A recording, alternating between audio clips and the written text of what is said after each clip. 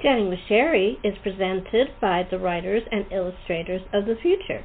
They've been providing a means for new and budding writers to have a chance for the creative efforts to be seen and acknowledged.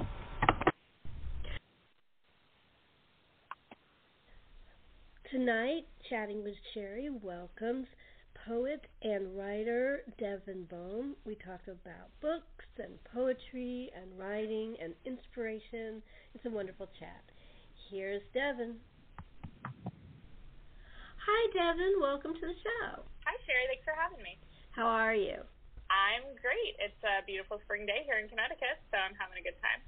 Yeah, it's an okay day here.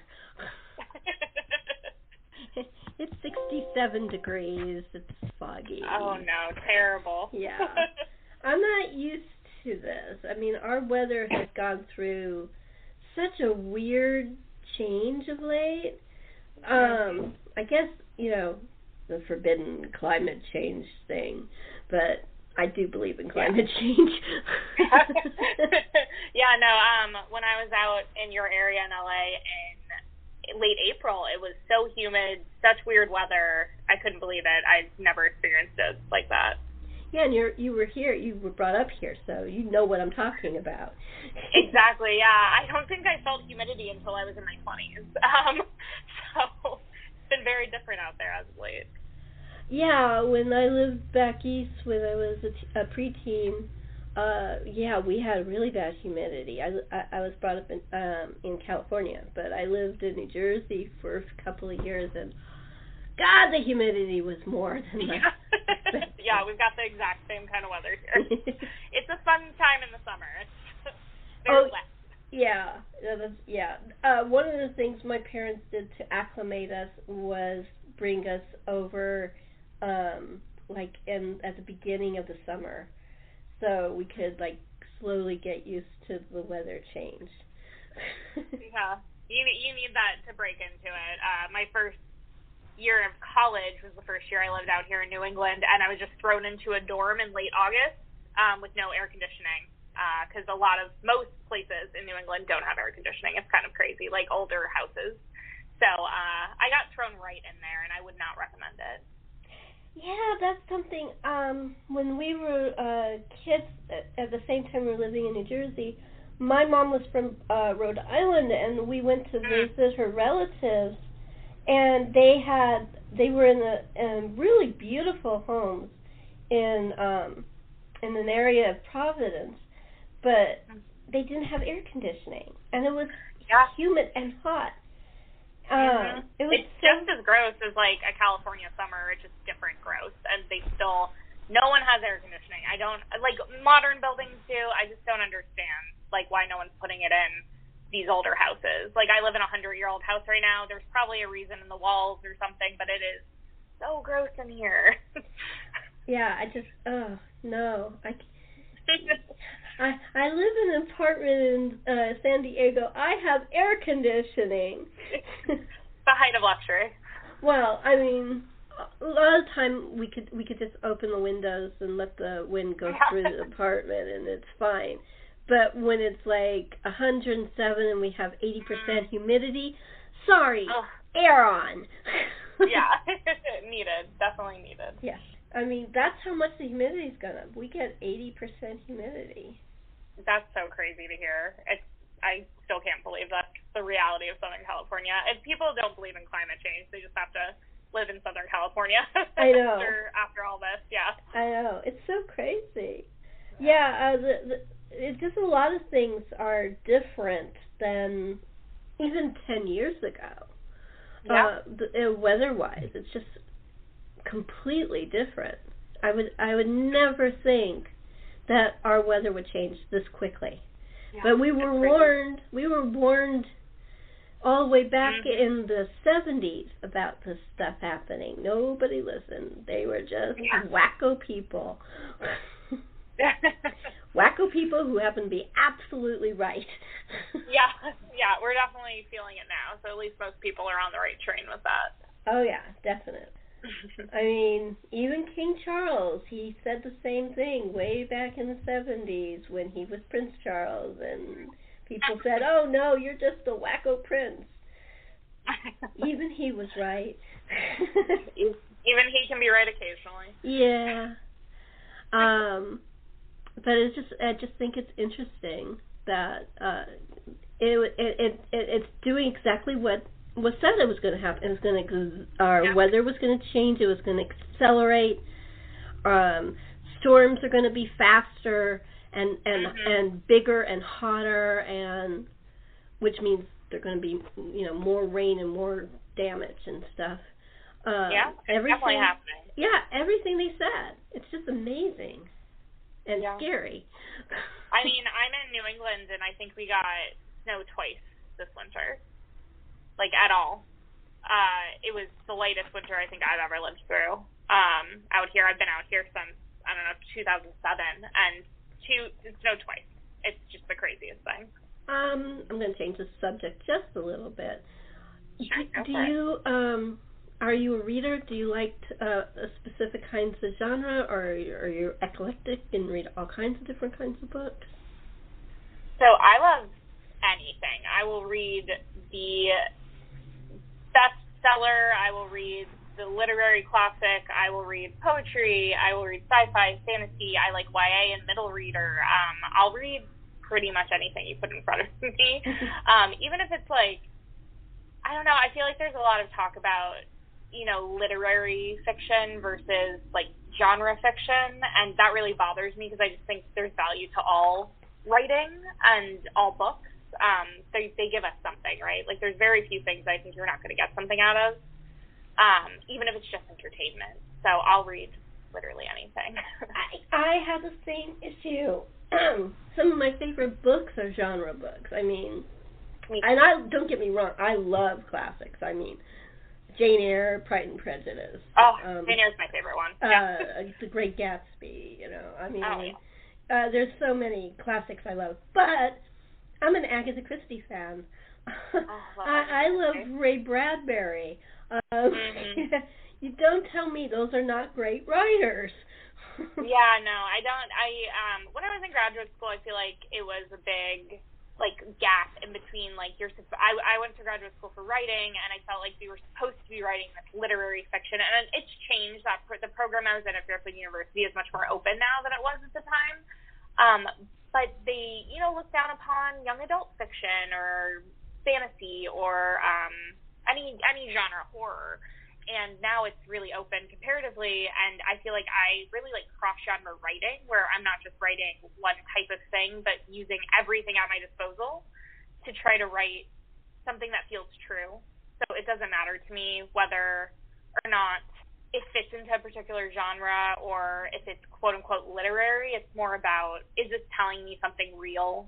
Is it doing something real for me? Am I enjoying it? So those are my big things about both reading and writing.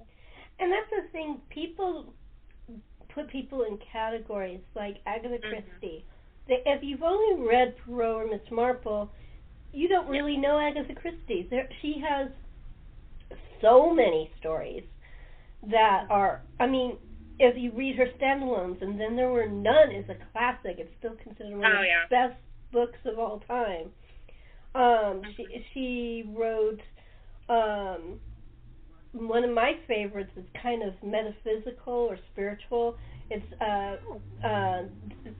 what is it called? Mr. Quinn, or something of Mr. Quinn. I'll have to look into that. I don't know that one. Oh, they're so good. He is actually, his name is Harley Quinn, and he is a Harlequin. But he'll never admit it. They just give you hints and clues. And his companion is Mr. Satterthwaite, who is an old man. He's considered an old man, and he's 60. But Now, shriveled old man, 60. Okay, Agatha, you were in your 60s when you wrote that. That's not nice. Yeah. That's like discovering the Golden Girls, where, like, the youngest Golden Girl was in her, like, 50s. Mhm. It's yeah. And the one what's wrong with us?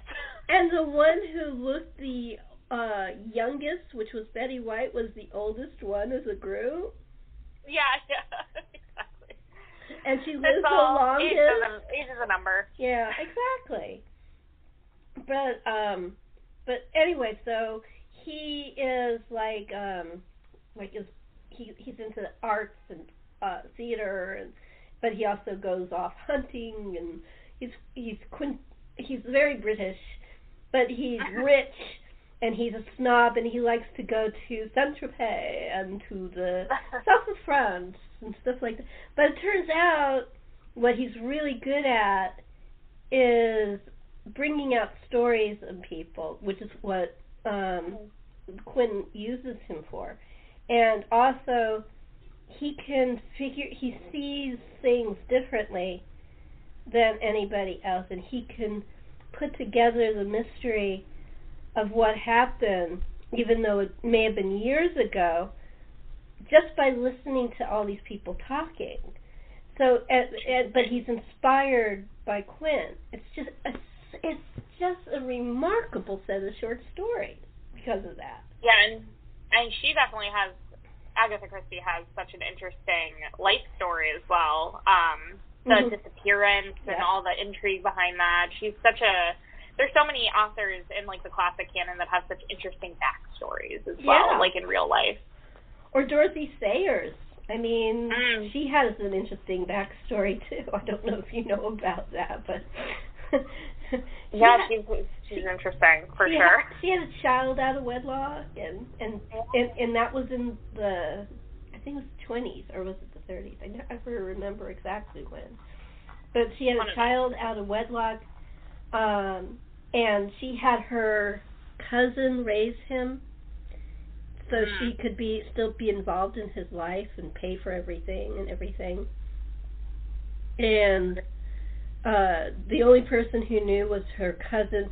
The daughter didn't know, and the daughter was the cousin's daughter, and her son didn't know. Wow. So she kept this all secret. But she spent time with him and everything. Very interesting. I mean, she was married to a man who knew about it, and she really wanted him to adopt her son so she could bring him home. You know, the two of them adopt her son, but he wouldn't do it.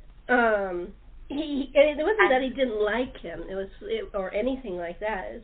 He had his own problems. He had basically PST. What's it called?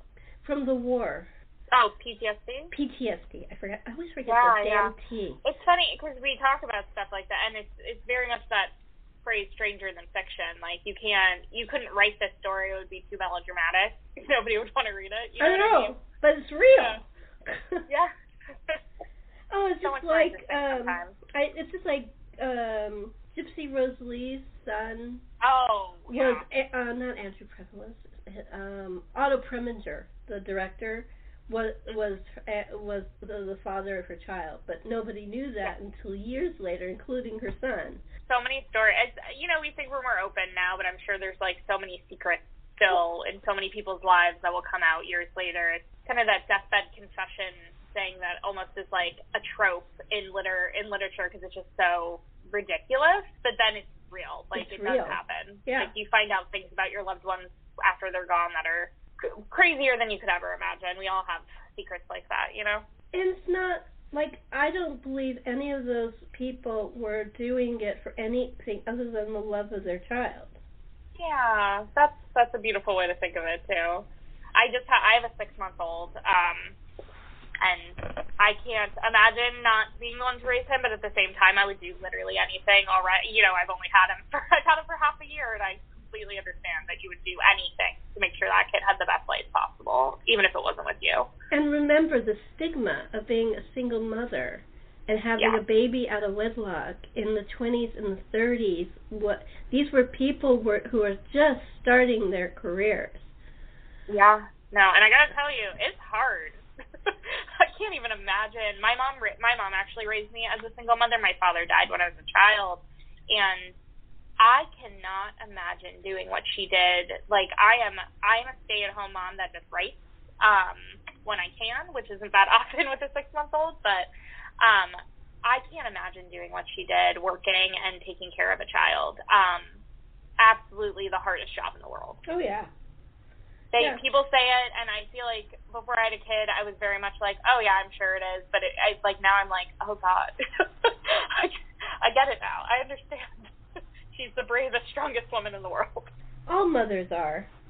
I mean, good mothers. I want to be. Who love their children. Yes, I hope I can live up to that example for sure for my son, because it's a hard job. My mom's actually watching him right now, so she's just taking on even more as grandma, you know. And it's funny, I mean, like my mom used to say, you didn't come with a manual. No. I don't know how parents raise children before the internet without accidentally killing them. I Google things probably 50 times a day. Well, it was called books. Oh, I've heard of those. No, we have some child rearing books as well, and I've definitely looked through them, but like it's a lot faster to Google than use a glossary. It's just like when I grew up, there was no Google, there was none of that. When I wanted to figure something out and I asked my parents, they would say, look it up, and point it to the Encyclopedia Britannica. I remember having those as a kid, which, you know, they eventually like disappeared slowly through many moves and the advent of the internet. But I loved the encyclopedia. Like, the fact, I thought that was the most incredible thing in the entire world, and probably partially how I fell in love with books, was just like knowing I could find out anything about the world in that set of books. And the pictures were beautiful. Oh, yeah. They were just gorgeous. I mean, you look up Van Gogh and they have these absolutely beautiful pictures of his paintings, and, you know, people, yeah, you can do that on the internet, but it's kind of nice to have it on your lap. Yeah, no, even through high school we were doing more like, this is how you use the library to research, as opposed to this is how you use the internet responsibly, which is like when I taught English at Fairfield University, we would take our English classes to like library days where they would learn how to research responsibly. Like this, like Wikipedia, you can't use that as a source kind of information. But I remember learning to like research in the library and how cool it felt to like find a book that was exactly what you needed. And there is something like lost a little bit with the internet for sure. I mean, we have everything at our fingertips, and it's almost too much information sometimes, I think. But I loved the library when I was in college. When I was in both community college and university, I spent most of my time in the library. Oh, yeah. I mean, I was in classes and stuff. But the between class time, I would bring a sandwich and go into one. They used to have like it was supposed to be like for study groups, but I would bring a sandwich, my notebooks, my stuff, and I would work on my writing in those little glassed-in rooms and eat my sandwich. Yeah. Yep, I definitely had my specific desk, and if somebody was sitting at it in the library, I would like watch them until they left. Yeah, that's what you had to do. Because they were like at the perimeter, so but they did have really comfortable chairs. And at university, we had two libraries. There was a science library and there was the regular library. The regular library, there was a name for it, but I can't remember. They had really, really comfortable chairs, and even inside the little glass rooms, they had cushy chairs. So you could sit there forever. You could stay there all day if you wanted to, because they were that comfortable. Yeah, I do miss having that. We have good public libraries in Connecticut. We're very lucky. I can pretty much get anything. I've never not been able to get a book, whether it's like an interlibrary loan, but in the state of Connecticut. Absolutely incredible, and such comfortable, beautiful spaces. We're very lucky here. Yeah. I'm moving to Massachusetts soon, and I'm excited to have another state's libraries to explore, honestly. Yeah, I mean, well, when I was in New Jersey, we had Princeton University's library, so wow. It was gorgeous. I mean, I was used to California stucco libraries and stuff like that, and this was like the marble and the colonnades and the Corinthian statues and all this stuff, and I'm like, because my father was taking one of my cousins, a man who was a physicist, and he was visiting to Princeton. He drove him over, and there was the area for the people who were doing study, and then there was the area for the rest of us. And so he signed us into the area for normal people, not astrophysicists. I mean, you got to remember, Einstein taught and worked there, so I mean, it's nice. And it was like, I felt like I was in the middle of ancient Rome or something. It was just, I never saw anything like it. That's definitely what a good library does. Oh yeah, it was incredible. You feel like you're somewhere else, right? And it was like, and the books. I was old enough that I could get any book I wanted. I wasn't stuck in the children's section, and I was I didn't even, because we were residents, we could check out a book. If you were out of state, like if you went to Princeton, you couldn't check it. You could get a book and look at it, but you couldn't check it out. But I don't know if they've changed the rules, but this was back in the 70s. But we could check a book out because we were New Jersey residents. So cool. I know. I've always wanted to go to Princeton's library. There's some rare J.D. Salinger short stories there that you can only read there. Yeah. And I've always wanted to go there to do that, so I'm going to have to check it out. It sounds beautiful. It is beautiful. It is beautiful. I mean, the only place that I can compare it to is the British Library. Oh, I actually did. I did study abroad when I was in college in London. I lived there for a year, and I went to UCL, which is right near the British Library. Absolutely. Isn't it amazing? So wonderful. And also we were near the British Museum, so the reading room there where like Virginia Woolf wrote, and it was very inspiring when I was there. I know. It's like they have all these artifacts of ancient Greece in the British Library part of the library, and you're like, and you're looking around. I mean, this makes Princeton. It doesn't even come up to close to British Library.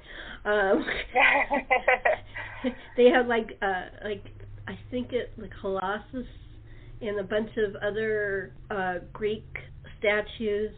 Some of them are broken, that are like in a line as you walk down the hallway from one part of the British Library to the other.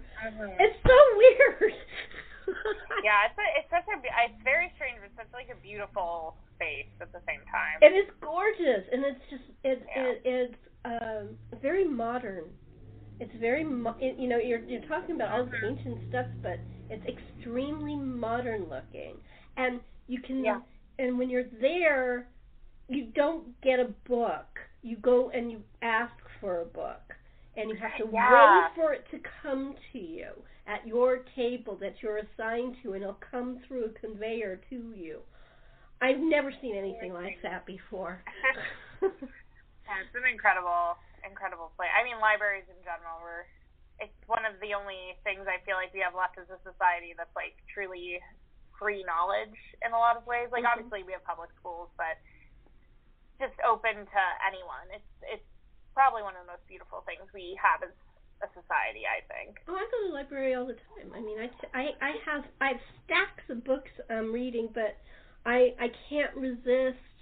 I get my newer books. I got to admit, if a book comes out that's new that I really want to read, I admit that I go to the library and get it. I know I'm supposed to say, if I know someone, I will buy their book automatically, but if I haven't read a book yet, I usually try to get it from the library first, and I use the Libby app as well, which is so incredible. I do too. I love Libby. It's so incredible. During the pandemic, it saved my life. Mm-hmm. I would have spent all of my money on books otherwise. I use that a lot, and then I will buy a book if I know I want to read it again. I just recently got the audiobook of Heartburn. I'd seen the movie, and but I'd never read the book. And I figured, if I listened to it, it'd be a little bit faster than reading it. And I had so much work to do. So you won't believe this, okay? What's her name? Jackie is read by Meryl Streep. Wow. So that is cool. I read it in 2 days because it's Meryl Streep. Yeah, you want to listen to her talk. Since we're talking about this, I do have to talk up The Writers of the Future, Volume 39 audiobook, because it is so incredibly well done. I got to meet the actress that read my story in it, and she was just so lovely. It's her and her parents narrating all of the stories. They're all actors. I was just, you want, as a writer, you want a good audiobook, obviously. Oh, yeah. That's happening to you. I couldn't be happier, and I don't think Eddie, all the other writers feel the same way. It's just such an extraordinarily well done and well produced audiobook. Definitely, since we're talking about audiobooks, I have to talk that up. I'm just her name? So grateful. Taylor Meskimen, I think is the name of the girl that narrated my story. She's an actress, beautiful girl, so kind. I met her in LA. Just the loveliest person too. So definitely check that out. Yeah. Absolutely. So, yeah, I have a tendency to get my audiobooks through Libby. It's free, and I can get the newest, or I can get old books that I want. I can get the newest books that I want. Like put a bunch on hold, and then they and they keep pushing them to you. You're like, I can only take so much at one time. I'm continually sending them back to let the next person have it. Is the thing that they have. Actually, I love that feature of it. I mean, now this sounds like we're doing an ad for Libby, but the feature where you can, you have something on hold, but you don't have to take it right away, and you can give it to the next person is such a cool feature. It makes me so happy. Because I wouldn't be able to, because I'm also reading stuff for the interview, and I'm also working on my writing, my own stuff. So I wouldn't have time to read all the stuff that they send you. Right now I'm reading Spare by Prince Harry, and it's really a big book. And they've sent me Les Mis and Michelle Obama's new book and all these things. I know I don't have time. Let the next person have. No, I don't have time. Wait a minute. Oh my gosh. But it's great that you can just come back to it. It's, once again, this sounds like we're just doing an ad for Libby because it's really not. It's just talking about. It's not actually an ad for Libby. It's an ad for the libraries. Exactly. Which I'm happy. And they're pro bono. And they're an endangered thing. So I'm really very.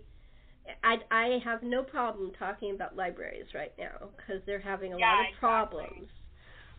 No, it's been. I can't believe the news. I think a lot of people can't believe the news right now when it comes to the book banning and just libraries being shut down entirely. It's essentially banning all books when you do something like that. So I feel very lucky to live somewhere where that's not happening. Me too. And just horrified that it's happening at all in this country. And the thing is, it's like one person can ban a book and stop everybody from. I have no problem with a parent not wanting a child, their own child, to read a book, but to take the book away from everybody is just the most obnoxious, horrible thing I've ever heard. No, I completely agree. I feel like the people doing this are the same people that are very much talking about the sanctity of the Constitution, but it's like they forgot about that First Amendment. Right. Yeah, they're really big on other amendments, but the one which gives you the freedom to read a book, or talk, or to to write, and all the things that one they're not too big on. But they're big on other amendments. Yeah, and of course I'm generalizing. Like I'm not trying to say anything in particular except that I don't agree with banning books. Just you can make that decision for yourself and for your children until they are adults. But I don't think anyone ever really got anything out of banning a book. I don't think anything is gained there ever. See, the thing is that I don't understand the mentality because my parents, even when we were little, never said we weren't allowed to read something. They would want to. They would monitor it. They would want to make sure we understood what we were reading. They would want. Exactly. I mean, my dad still was discussing books with me when I was in my 40s, so this was not unusual. But I'm just saying, when we had the run of my dad and mom's bookshelves, and we ran like little Indians around the library once a week when we went to the library. I kind of feel sorry for the librarians because we're just like, yay! We're like running. And we weren't the only kids that had that attitude. It was like, oh, you poor librarian. I think they're probably happy to see it. Like I said I have a 6-month-old, and man, I hope he loves to read as much as I do. I will love him no matter what. However, we read to him. No child has been read more books in his entire life than this child. In his short 6 months, he loves them so far. So I'm really hoping. I really hope that. So I'm sure every single librarian out there, when they see a kid excited to read, is so excited for them. Oh yeah. And the thing is if the parents give you an example, both my parents read, both my parents love movies, so we were brought up with a love of both books and classic movies, and what's considered classic movies now, because then some of them weren't, they were new, but we were given that since we were little. So if you're given that choice and also openness that you can pick whatever you want, and it was fun to talk over the dinner table about whatever book, or on a car ride for vacation, what summer book you were reading. We were all talking about our books on the drive, or what the movie we saw. Butch Cassidy and Sundance Kid was a big discussion in our family. But you know what I'm saying. I mean, I think if you have that love of that, and you don't have to cram it down your kid's throat. You just have to have it yourself. Yeah, I saw something the other day that was saying that whatever you're doing in front of your child, they're learning how to be a human from you. Like they're literally starting from scratch, and that perspective on it. That if there's any habits that I don't want my child to pick up, I just have to not practice them in front of him. You know what I mean? I think that's big. When I think about, I have a son, but if I ever had a daughter, talking about my body image or women, we tend to talk down to ourselves a lot, and it's something that as soon as I got pregnant, I was like, I can't do that anymore, and it's probably made me a much more self-confident person, because I have to be, because I don't want my kid to grow up and think they have to speak that way about themselves, particularly if it was a girl, because that's just the way our society is, unfortunately, but also my son, of course. Well, I think it's good to have sons as well as daughters learn that no one's perfect, but but you say it in a way that's not like negative or ugly. Yeah, that we love our differences, and we accept and understand that we have weaknesses as people, and we can still be good people. Exactly. Everybody's a good person. It doesn't mean that you're a bad person because you have a flaw. I hate to break it to the general public. Everybody has flaws. There's no one flawless. No one. No one on this earth is flawless. So stop thinking that way. Yeah. Definitely not helping anything. No. Another transition. I wanted to find out how you began writing. Well, I have always wrote, really. I'm definitely one of those people that never really considered doing anything else. I was writing before I could write. I was the kid that would scribble on a piece of paper and then stand up in front of everyone and quote unquote read my poem. It's just what I wanted from day one. I was so obsessed with books as a kid, and when I found out I could do that, there was no turning back. But I really started seriously. I thought I was going to be an English professor for a long time because I really think that being a writer as a profession wasn't really presented to me as a viable option. So I always thought, okay, well, I love books so much, I will teach them to other people, and I will find time to write. And when I was in college is when I realized that I wouldn't be happy if that was the only thing, if that was like my main concentration. That talking about pulling the books apart was, even though writers do that too when they're writing, but maybe I didn't understand that yet. I started taking writing seriously about my junior year of college. I had always written. I wrote poems all through high school and into college, but I wasn't taking writing classes or anything yet. I was concentrating on becoming an English professor. And then I pivoted and ended up getting my MFA in creative writing in poetry and fiction at Fairfield University instead of going to get my PhD in English, which was definitely the right move for me because nothing makes me happier than the writing part. Even when I was in school and wanted to be an English professor, it was the writing of the essays that I liked more than anything else. It was the putting the words on paper, like figuring out that puzzle that made the essay and that's really what the fiction and poetry writing is too, except I get to be more creative. So I've always written and I will always write, even if I change direction and end up teaching English one day or end up going back to retail or end up doing anything else. Like, writing is the thing that makes me who I am. And, I lost my father when I was a kid, as I said, and I think it's, writing helped me find my way out of grief. It's helped me find my way out of depression. It's helped me find my way towards positive things as well. The last section of my first poetry book is called Home, and it's just love poems about my husband and how finding him was my home, and those poems helped lead me to understand that I'd found my person, So no matter what, writing is the thing I'm always going to return to. So it's kind of hard to answer the question almost because it feels like such an intrinsic part of who I am as a person. That's fine. You did very well. You did it, actually. You answered it. We're going to start talking about Writers of the Future now, which you brought up earlier. Sure. First of all, how did you find out about the contest in the first place?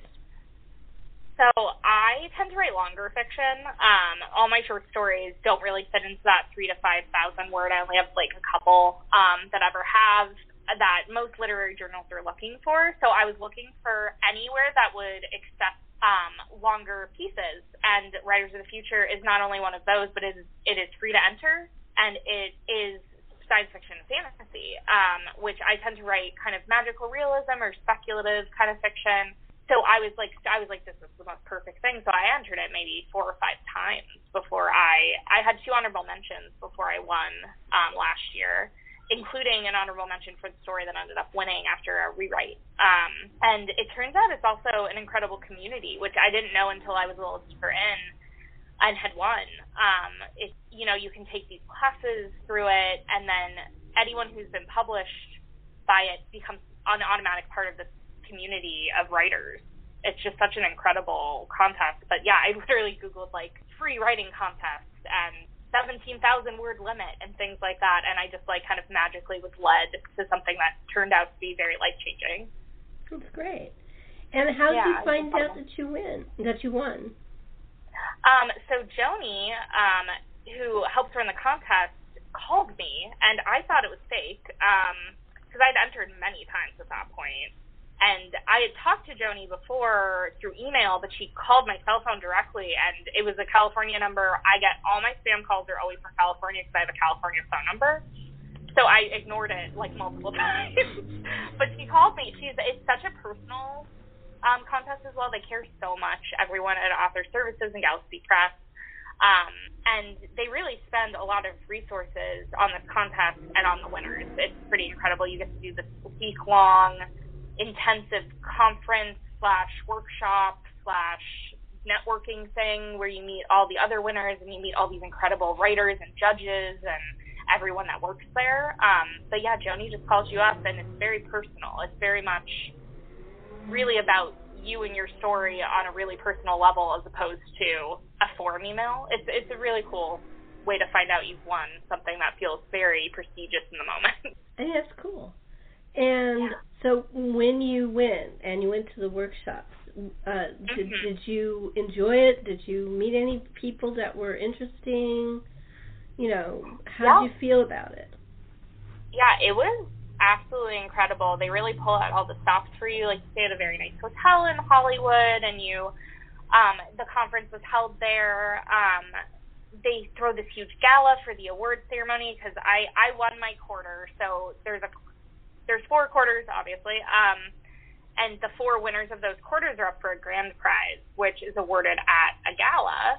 And so they have this like black tie event where they do all these incredible press opportunities, and it's really about like getting your start as a writer and it's all about getting up and coming voices to the forefront and recognized and heard. And it's just couldn't believe it. Honestly, when I entered it, I knew there was like some prize money, like a lot more than most amateur contests, and I knew that there was an opportunity to do something, and it was a little vague to me, but the writers that I met there, and the artists too, because it's also an illustrator contest, some of the most talented people I've ever met.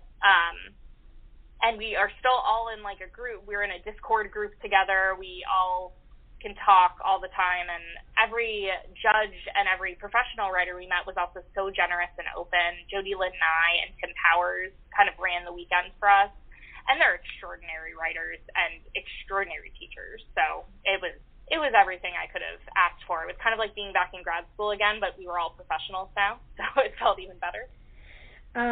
When they did the reveal for the picture for your book, did you get to meet the artist, and did you pick out your picture right away? Oh, yeah, I walked straight up to it. My story has to do with the legend of the Japanese Kitsune, which are women that can transform into foxes and back.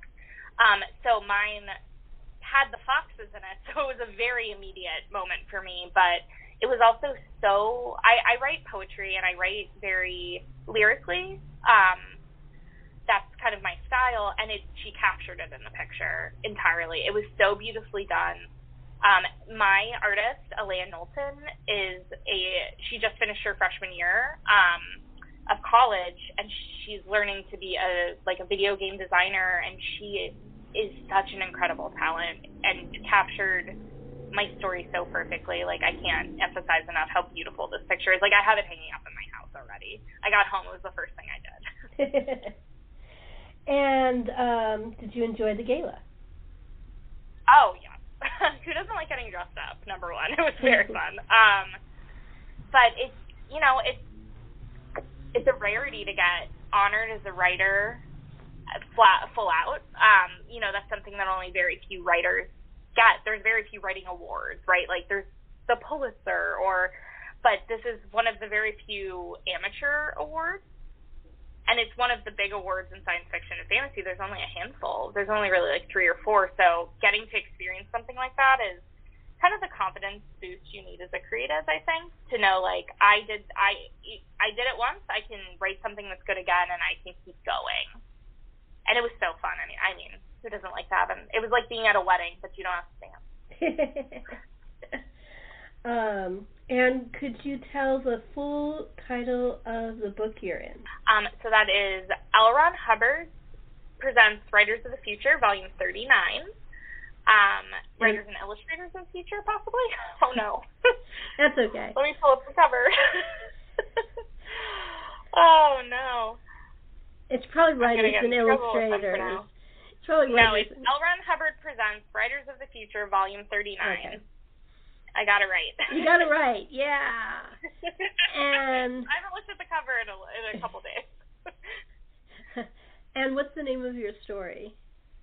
My story is Kitsune, which is Kitsune, Kitsune. It's actually the opening story in the collection, which is fun. Well, that's cool. Yeah, I was very proud. That's really cool. And now this is your turn to plug yourself. Do you have anything that's coming up that you'd like people to know about? Definitely purchase Writers of the Future. That's the biggest thing that I've done recently. I also have a book of poetry, careful cartography. It did come out in 2021, but it's still available for purchase anywhere books are sold, Amazon, Barnes & Noble, all that stuff, by Cornerstone Press. And then I have some poetry coming out in a Connecticut anthology later this year, so keep an eye out for that, by Woodhall Press, the Connecticut Poetry Anthology, as well as some poems in Word West Review, which is a up-and-coming literary magazine, as well as the Icarus Collective. I'll have a short story coming out in there in the next couple of months. So keep an eye out for all those. Terrific. And do you have a website? Yeah. I do. It's just devonbohm.com. So very easy to remember that one. And what social media are you on? Do you know what the handles are on the different social media? Oh, yeah. So I am at Devon Bohm and at Devon Bohm on Instagram. I use both those accounts. One of them does have poetry posted for you to read, as well as poetry performances. You can also see my poetry performances on TikTok at Devon Bohm. And are you on Twitter or Facebook or any of those? Nope. I have a personal Facebook, but I need to make my author one. I'll get out there one of these days, but no Twitter. I think I'm out. I think Twitter is slowly going out of the realm of. I know. Unless someone saves it. Yeah, I hope so too. But for now, I'm not on there. Okay. And that's it. I want to thank you for coming on the show. I hope you enjoyed yourself. Thank you so much for having me. It was so much fun to talk to you. Thank you. And thank you for chatting with Sherri.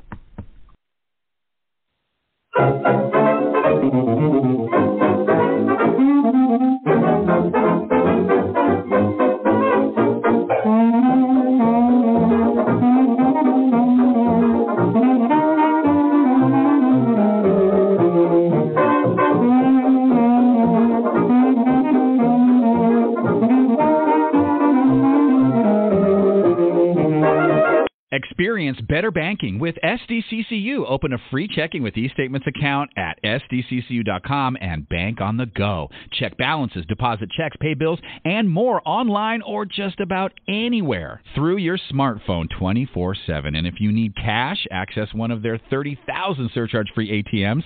San Diego County Credit Union, it's not big bank banking, it's better. Message and data rates may apply. Federally insured by NCUA. For details, go to sdccu.com/new checking.